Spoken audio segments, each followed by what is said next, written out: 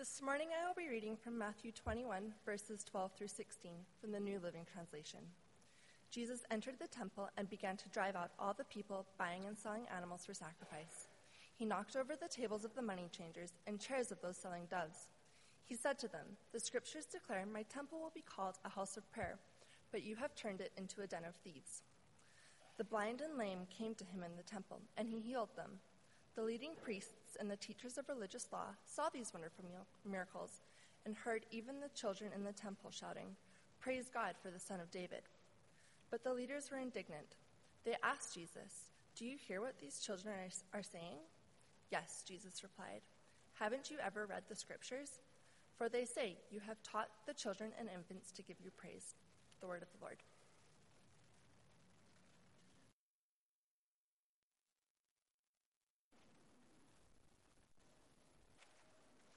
Good morning, church. It's a privilege to be able to speak this morning.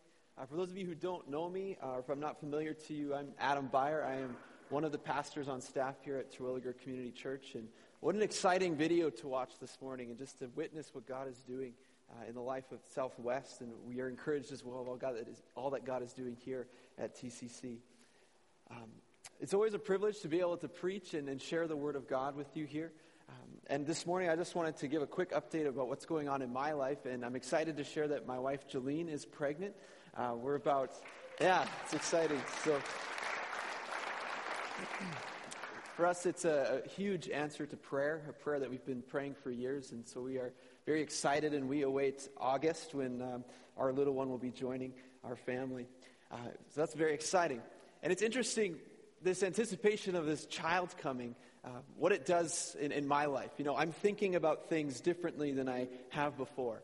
I start thinking things about what kind of a father am I going to be? How am I going to raise this child? How is the dynamics in my wife and I's relationship going to change?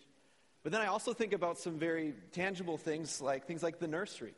And I go into our nursery room at our house right now, and it's currently set up as a guest room. And I look at it, and I'm like, man, there's a lot of stuff in here that is kind of cluttering this room. Like, there's no room for the baby. So I'm like, well, I'll move some of this stuff down into the basement. And I go down into our basement, and our basement, if your basement's anything like ours, it's a drop zone, right? This is where we put all the stuff that we don't know what to do with. And I'm like, man, how am I going to fit all the stuff from the guest room into the basement? I'm like, I'll go out to my garage. But I feel like my garage looks like this. And I don't know if I got this off the internet. Hopefully this isn't anyone's garage here this morning. And I'm like, man, how am I going to make room for this little one? How am I going to make room for this child to join our family? So these are things that I'm thinking about. And as I've thought about this, I've been amazed to see how it parallels in my own life.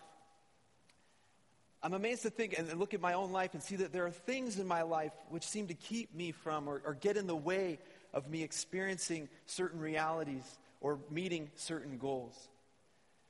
Does your life ever feel cluttered? I know that my life often feels cluttered.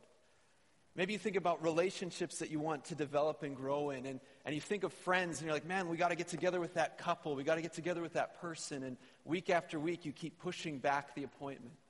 Or maybe there's a book that sits on your nightstand that you've had for a year, and you're just waiting to crack the cover, and you haven't yet because you just don't have any time. Or maybe there was a gym membership that you bought back in January, and you've been a couple times, and you're like, I need to find time and make room for me to go to the gym and exercise and get in shape, but you just can't find the time. Or maybe you think about family relationships in your life, and maybe you're a parent this morning, and you look at your kids, and you're like, I want to invest more in the lives of my kids. I want to spend time with them. I want to lead them in their lives. But night after night, your head hits the pillow, and you think, maybe tomorrow I'll find time. Have you ever found that clutter in your life maybe gets in the way of your spiritual life, your faith? You know, we talk a lot about prayer here at TCC. And you think about prayer. Do you want to be a person who prays? You want to be a person who's bringing your concerns to God? But day after day, it's like, maybe tomorrow I'll find time to pray. Or maybe it's your devotional life, reading the scriptures. And you want to get into God's Word. You want to really know God's heart, but you just never seem to get around to reading the Bible, or it's confusing, or it becomes this distant thing. Maybe it's getting more involved at church, and you want to join a home group. You want to get involved here at the church in a more tangible way, but you look at your schedule, you look at your life, you're like, how can I make this work? I don't have time for one more thing. I think so often this is our reality. And it's interesting, it's like when I walk into our guest room and I think, how am I going to have room for this baby to come in here? Similarly, I look at my life, how am I going to have time for that thing that I know is so important? These relationships that I know I'm supposed to cherish. And I find this difficult in my spiritual life because when the clutter is there, you feel behind. You feel like you're maybe missing out in your relationship with Jesus. And you think about promises from Scripture, verses like in Matthew chapter 11 where Jesus says, "Come to me, all of you who are weary and heavy laden, and I will give you rest." Or in John chapter 10 where Jesus says that the thief comes to steal, kill, and destroy, but I have come that you might have life and have it abundantly. Or you read in Matthew chapter 28 when Jesus is saying to his disciples, "Go into the world, make disciples, and as you go about doing this, trust and believe that my presence will be with you." And these are beautiful passages in Scripture. But then maybe you look at your life and you're like, God, is this the rest that you have for me? Is this what it means for your presence to be here? Because it doesn't feel very great right now. Lord, is this the promise of true life? Am I living in this? But as I ask these questions, I start thinking and I wonder if I'm maybe not experiencing some of these realities because I'm not making room for Jesus. So what do we do with the clutter and the busyness of life? What do we do when it feels overwhelming? What do we do when our heart feels a bit like this garage? How do we make room? The passage that we had read for us this morning is probably familiar to most of us. And it's one that shocks us and causes us to pause as we read the Gospels. And what I love about this passage, it shows up in all four Gospels. It's in Matthew, Mark, Luke, and John. I'm going to refer to each of those this morning. Some people believe that the account in John is a separate account from what happens in Matthew, Mark, and Luke. I don't think that. I think that they're one account. We're not going to talk too much about that this morning. But I really believe that in this passage we receive a glimpse into the heart of God that addresses this tension of what do we do with the clutter. And in this passage I believe that we have an invitation from Jesus for us to make room for him in our lives. Jesus desires that we make room for him. Not that he wants to be another piece of clutter, not that he wants to busy our lives even more, but as we make room for Jesus, I really believe that we begin walking with him and we can navigate the busyness of life in a totally different way. So let's dive into this text and learn what Jesus has to teach us about making room. And what I want us to see in this text is that Jesus made room in the temple. Jesus made room in the temple. And when we read this, the natural question is, why on earth is Jesus doing this? If any one of us went into a shopping mall and started, flipping tables and throwing over different kiosks and stands, you'd find yourself in the back of a police car quite quickly. And we look at Jesus' behavior and we're like, this is unacceptable. What are you doing? What is going on? But as we read this, we need to imagine the scene. Jesus enters into the temple and he witnesses a market rather than a place of worship. He witnesses clutter. In John's gospel, we read that zeal or passion begins to consume Jesus because of what he's seeing. Jesus acts this way because the behaviors of the merchants and the buyers seem to have forgotten the purpose of the temple. And they instead are using the temple for their own purpose. And this reminds me of a commercial that Apple put out a number of years ago about an iPad. And if you can picture the scene, there's a lady standing over a pot and she's cutting some things up and putting it in the pot. And right next to her is her father, who's also standing at a counter and he's also cutting things up. And this conversation emerges. The daughter asks her father, "Hey, Father, are you enjoying the new iPad that we got you for your birthday?" He says, "Oh, yeah, I have." He says, "Well, are you finding it useful?" He's like, "Yeah, I use it every day." And then she asks this question, "Well, what apps are you using on your iPad?" And the father turns from where he's working, and in one hand he has a knife, in the other he has the iPad, and there's a bunch of vegetables piled up on the iPad. And he goes to the pot and he scrapes it all into the pot. And he says, "What's an app?" It's this hilarious commercial. But the father in this commercial has completely not realized the purpose of the iPad. He opens this package, he takes this thing out, and he thinks to himself, this is a very smooth glass surface. This would make a great cutting board. And he ignores the purpose of the iPad. Similarly, this is what's happening in the temple. The purpose of the temple was to connect people to God. The purpose of the temple was to provide a place for people to know God. In the Old Testament, we read about the tabernacle that's in the wilderness, and we read about the temple that gets built in Jerusalem. Both of these places acted as an avenue for people to know God. The temple in Jerusalem was meant to be an avenue for mercy. It existed to mediate mercy between men and God. It was to point people to God. It was to connect people to God.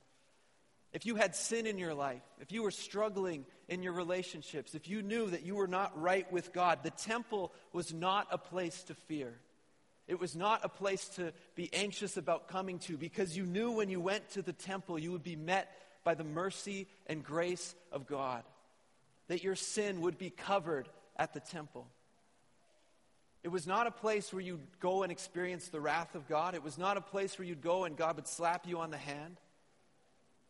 No, it was the place where the Father God would reach out his arms and extend to you his mercy.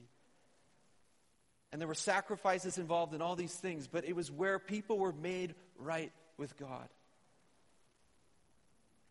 Jesus says that the temple was to be a house of prayer, a place where people could connect with the Father.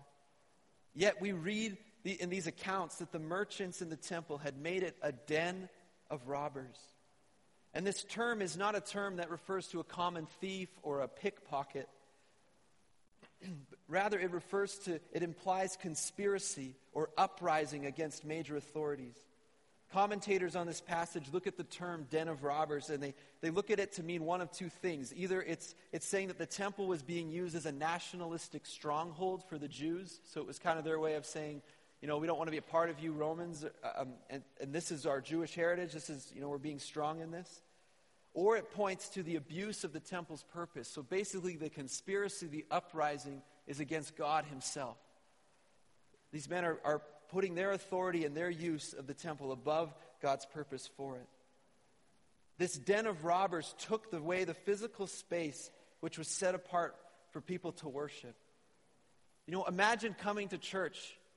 Imagine seeking mercy. Imagine desiring to worship God, desiring to connect with God, but being surrounded by noise and clutter. Not being able to hear the worship band because you're hearing two people dispute the price of a product. Well, that's the scene. That's what's going on. And this stirs zeal in the heart of Jesus. Jesus was passionate about connecting people with God. And so his actions worked to put the temple back to its purpose, to become a house of prayer. Jesus desired that they would make room in the temple. And he does this in two ways. The first way is the one that really startles and troubles us. He physically drives out those who were selling and buying there. He flips the tables of the money changers. And he says, "Get out of here. We need to make room for worship."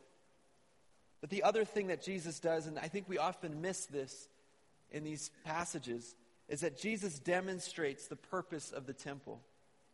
In Matthew 26, what we had read for us this morning, we read that the blind and the lame came to Jesus and he healed them. The temple was a place where you could come and receive healing. Also in Matthew 26, we see Jesus encouraging worship, saying we need to worship God in this place.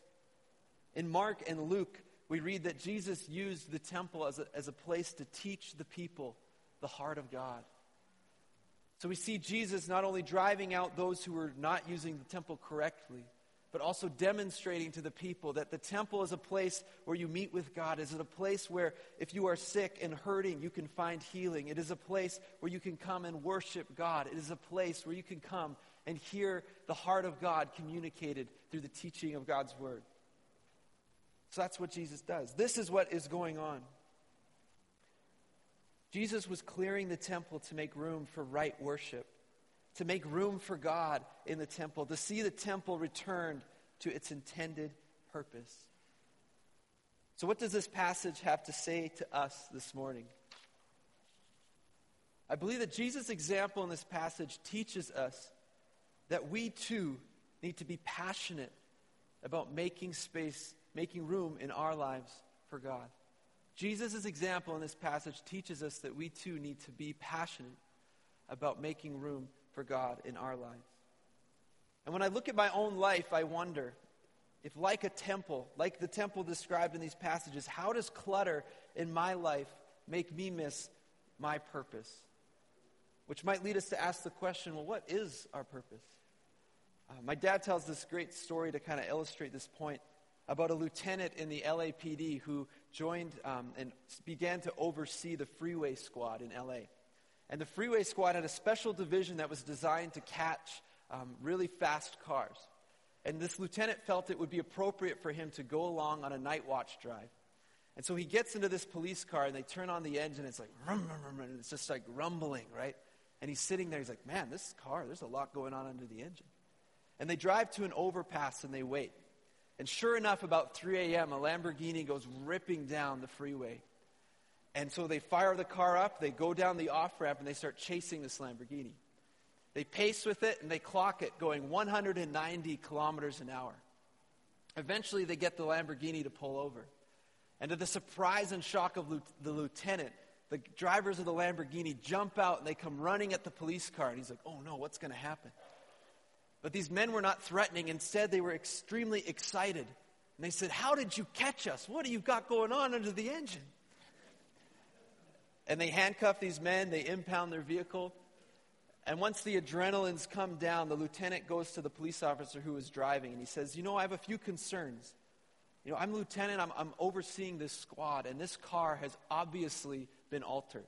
There's obviously something going on here. But I'm worried that we're going to blow out the engine. I'm worried that in a pursuit, something might go wrong and someone might get hurt. But the cop says to the lieutenant, he said, you don't need to worry about that. He said, before we touched the engine, we called the manufacturer.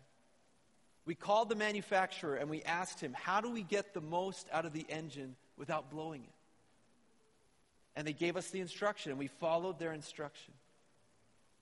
I think this is a great story.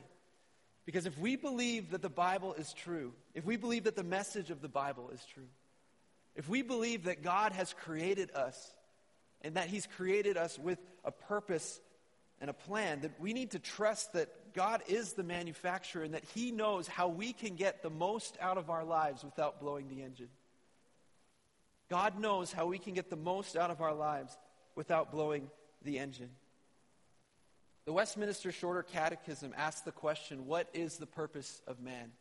And this is what it says. It says, the purpose of man is to glorify God and enjoy Him forever.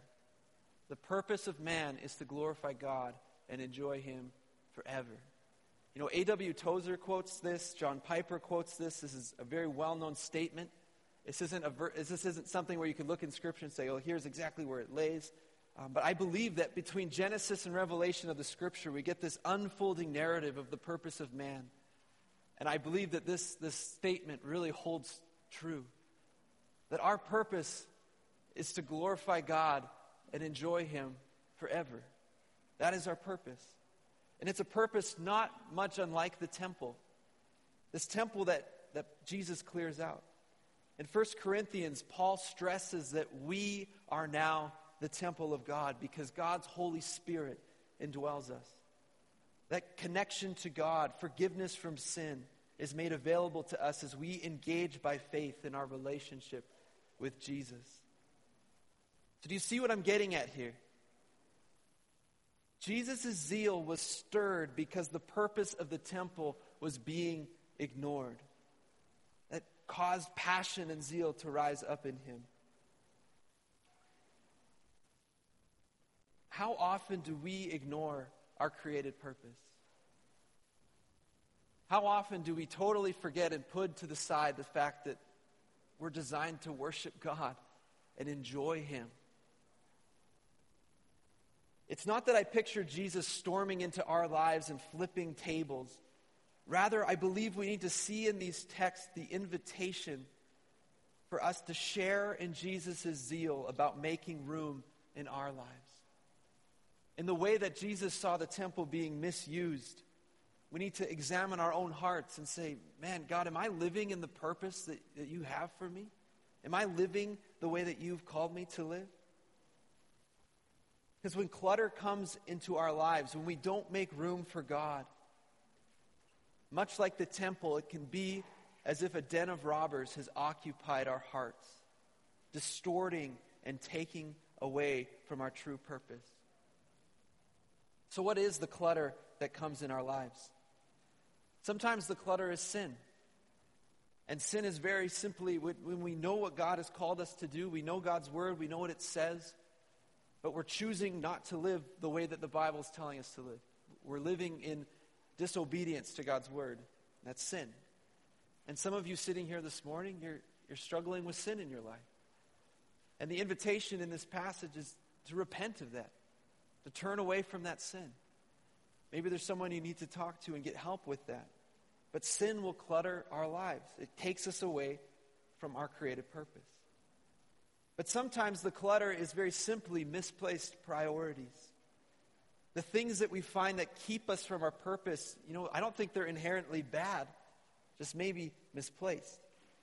And this is interesting when we understand this passage. The money changers and the people who were selling animals in the temple, you could argue that they were fulfilling a very necessary service. According to the Old Testament, when they came to the temple, you needed to be able to offer a sacrifice, but you also needed to pay a temple tax. And so we see these men setting up shop in the temple. They're providing animals for sacrifice, and they're exchanging money so that people are able to pay their temple tax. So you look at this, you're like, well, aren't these necessary services? But the problem is when these necessary things, like paying the temple tax and providing animals, the problem is when these necessary things become the ultimate thing, and they keep us from our purpose. The problem is when necessary things in our lives become the ultimate things and keep us from our purpose. I'm beginning to realize that when I'm not experiencing the rest that Jesus has for me, the joy, the promise of full life, that I have allowed things, oftentimes very good things, to become clutter in my life, which keeps me from living in God's purpose for me. I don't know if you can relate to that. And these good things often begin with me creating my own purpose. I think of even this morning, if I think that my purpose in life is to be a great pastor and a great preacher, you might say, well, that's a good ambition. But that's a problem, because I'm allowing that to take away from the purpose that God has created me for. And it can very easily become clutter. If you think your purpose in life is to reach the height of your career, similarly, very naturally in that pursuit, it's going to come with different types of clutter that take you away from your created purpose. If you think your purpose in life is to be a fantastic parent and have a great family, again, an incredibly good ambition, but the problem is that when that becomes your primary purpose, it's very naturally going to take away from the purpose that God has created you for. And these are good things. But when we see our purpose as bringing glory to God and enjoying Him, this becomes the context in which we engage in life. Then suddenly me being a great pastor or preacher, it is not the purpose in and of itself. Rather, it is an extension of my worship to God. And I see the opportunity to be a pastor, the opportunity to preach, as an opportunity to worship God. And the enjoyment part is me saying, God, I want to do this with you. I want to partner with you. And then suddenly my purpose is enjoying God and worshiping Him. And I get to express that in the context of being a pastor. Similarly with your careers. You get up, you go to work every day, but if you view that as an expression of worship, Lord, as I go to work today, I want it to be worship unto you. And I want to enjoy you in the context of my workplace. Or as a parent, To say, Lord, my purpose is to worship you and glorify you forever. Your raising of your children, the time you spend with your family becomes an expression of your worship and an opportunity for you to enjoy God. You see the difference. And what I love about this definition of purpose is that it invites us into a partnership with God in every single aspect of our lives. And we talk a lot about this concept as a church staff. And this is something we pray for you regularly, is that you would be people who walk with Jesus. We pray that for this church often, that you would walk with Jesus, which is really a prayer that you'd understand that your purpose is to glorify God and enjoy him forever. Jesus is zealous about us walking out our purpose, about seeing us experience the rest and the peace that he has for us. He desires us to experience the full life that he has promised in his word. But for some of us, it may seem that there are some tables in our lives that need to be flipped. But we need to join in the passion that Jesus demonstrates for us. When we read about Jesus flipping the tables, it disturbs us. It's this thing that shocks us. But how can we share in that passion and look at our own lives and say, God, I want to make room for you. I want to be as passionate about having space for you in my life as you were passionate to see the temple cleared. A French theologian, in reflecting on this, has written this poem, and I think it's so appropriate. I have a need of such clearance as the Savior effected in the temple of Jerusalem, a riddance of clutter, of what is secondary, that blocks the way to the all-important central emptiness which is filled with the presence of God. You know, what a beautiful prayer. Coming to God and saying, Lord, I have a need of the same clearance. The clearance that Jesus worked in the temple, Lord, I need that clearance done in my own life. So how does this play out? Well, for some of us, I think this message might come as a very simple reminder. It's like, yes, I get this. I desire this in my life. And my prayer is that as we look at Jesus clearing the temple, you feel encouraged and inspired in that. But for others of us, we might be hearing this, we're like, yeah, well, where does this even start? This sounds great, but where does this even start? I think it starts with taking time. We cannot make room for Jesus in our lives without first taking time to do so. And this can be very difficult for us. This causes us to pause and look at our routine and say, okay, where can this fit? How do I engage in this? But if we don't take time, we will fail to make room.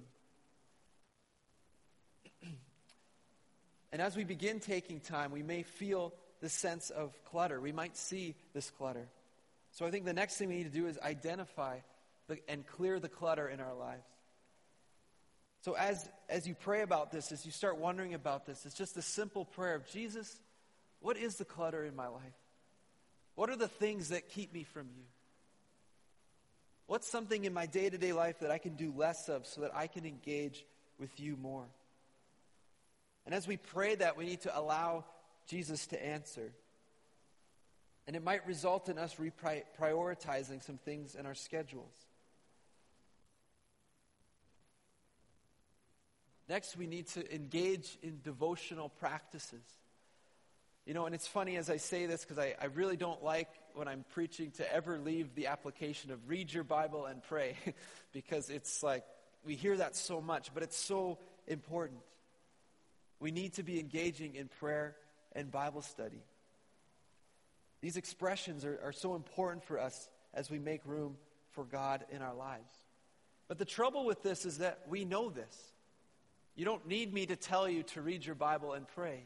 You know this. I remember a time I was mentoring a young guy at Prairie College, and he was reading a book on leadership, and part of our mentoring relationship was for me to discuss these books with him, and he said, yeah, you know, those chapters on prayer. He's like, I just skipped them because, you know, it's prayer.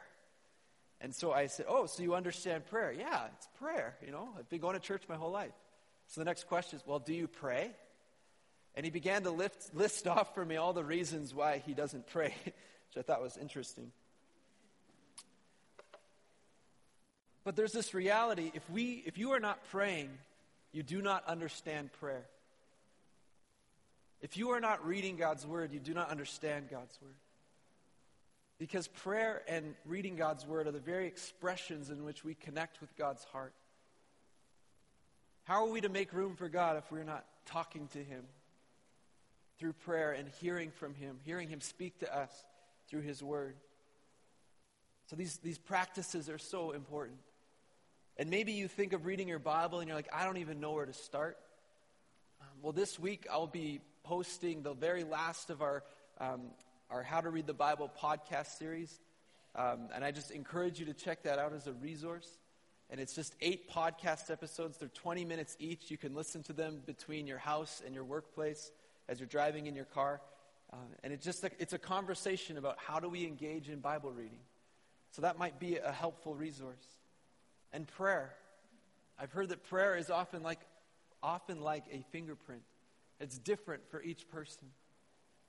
But growing in prayer is simply beginning to pray. Just begin to pray.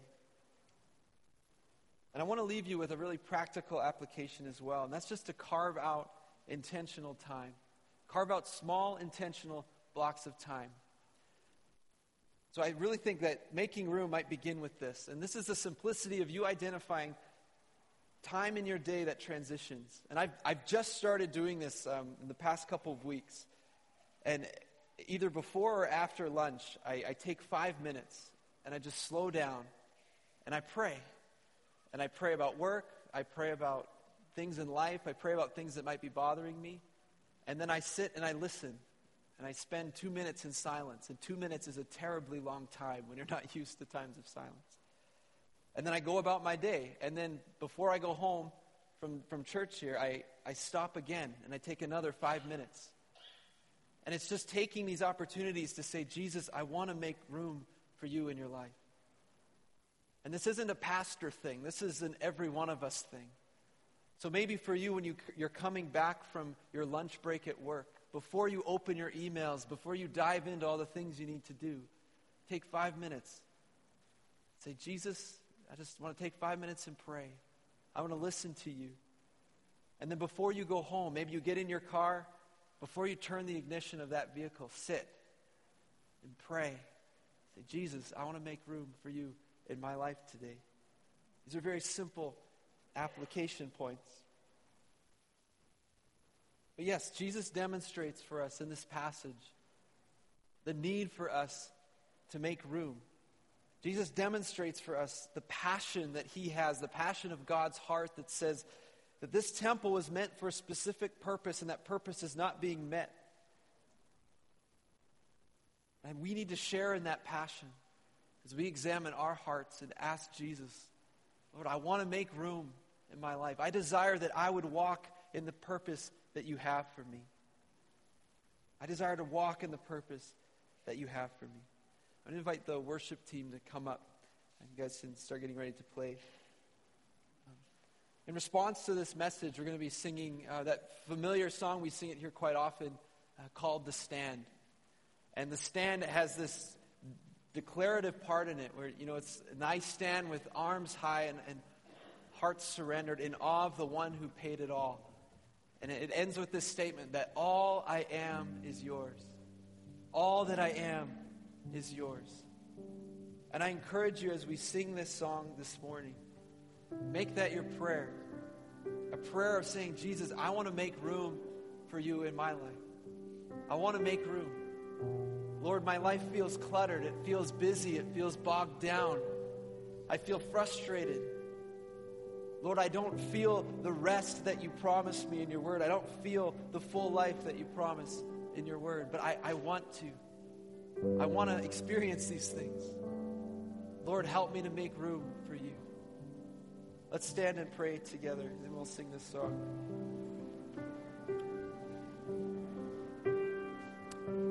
Karen, can you put that slide back up with the poem on it? If you can, that'd be great.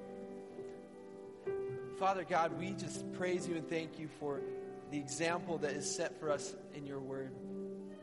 Lord, of Jesus desiring to see the temple restored to its purpose. Lord Jesus, I believe that you desire to see us walk in the purpose that you created us for. That we would be people who live a life of worship, a life of enjoying you, of engaging in life with you, alongside of you, Lord. But Jesus, you know the trouble that we all have in that. God, the struggle to make time, the struggle to slow down in a world that is so busy and so cluttered. But Jesus, we desire that you would do that work. So Lord, we pray this poem together, Lord, that we have a need of such clearance that you effected in the temple of Jerusalem, God, that you would rid our hearts of clutter, of what is secondary, the things that block the way to the all-important central emptiness, which is filled by your presence. So Jesus, we pray that you would help us by the power and strength of your Holy Spirit to make room. Jesus, help us to make room. Amen.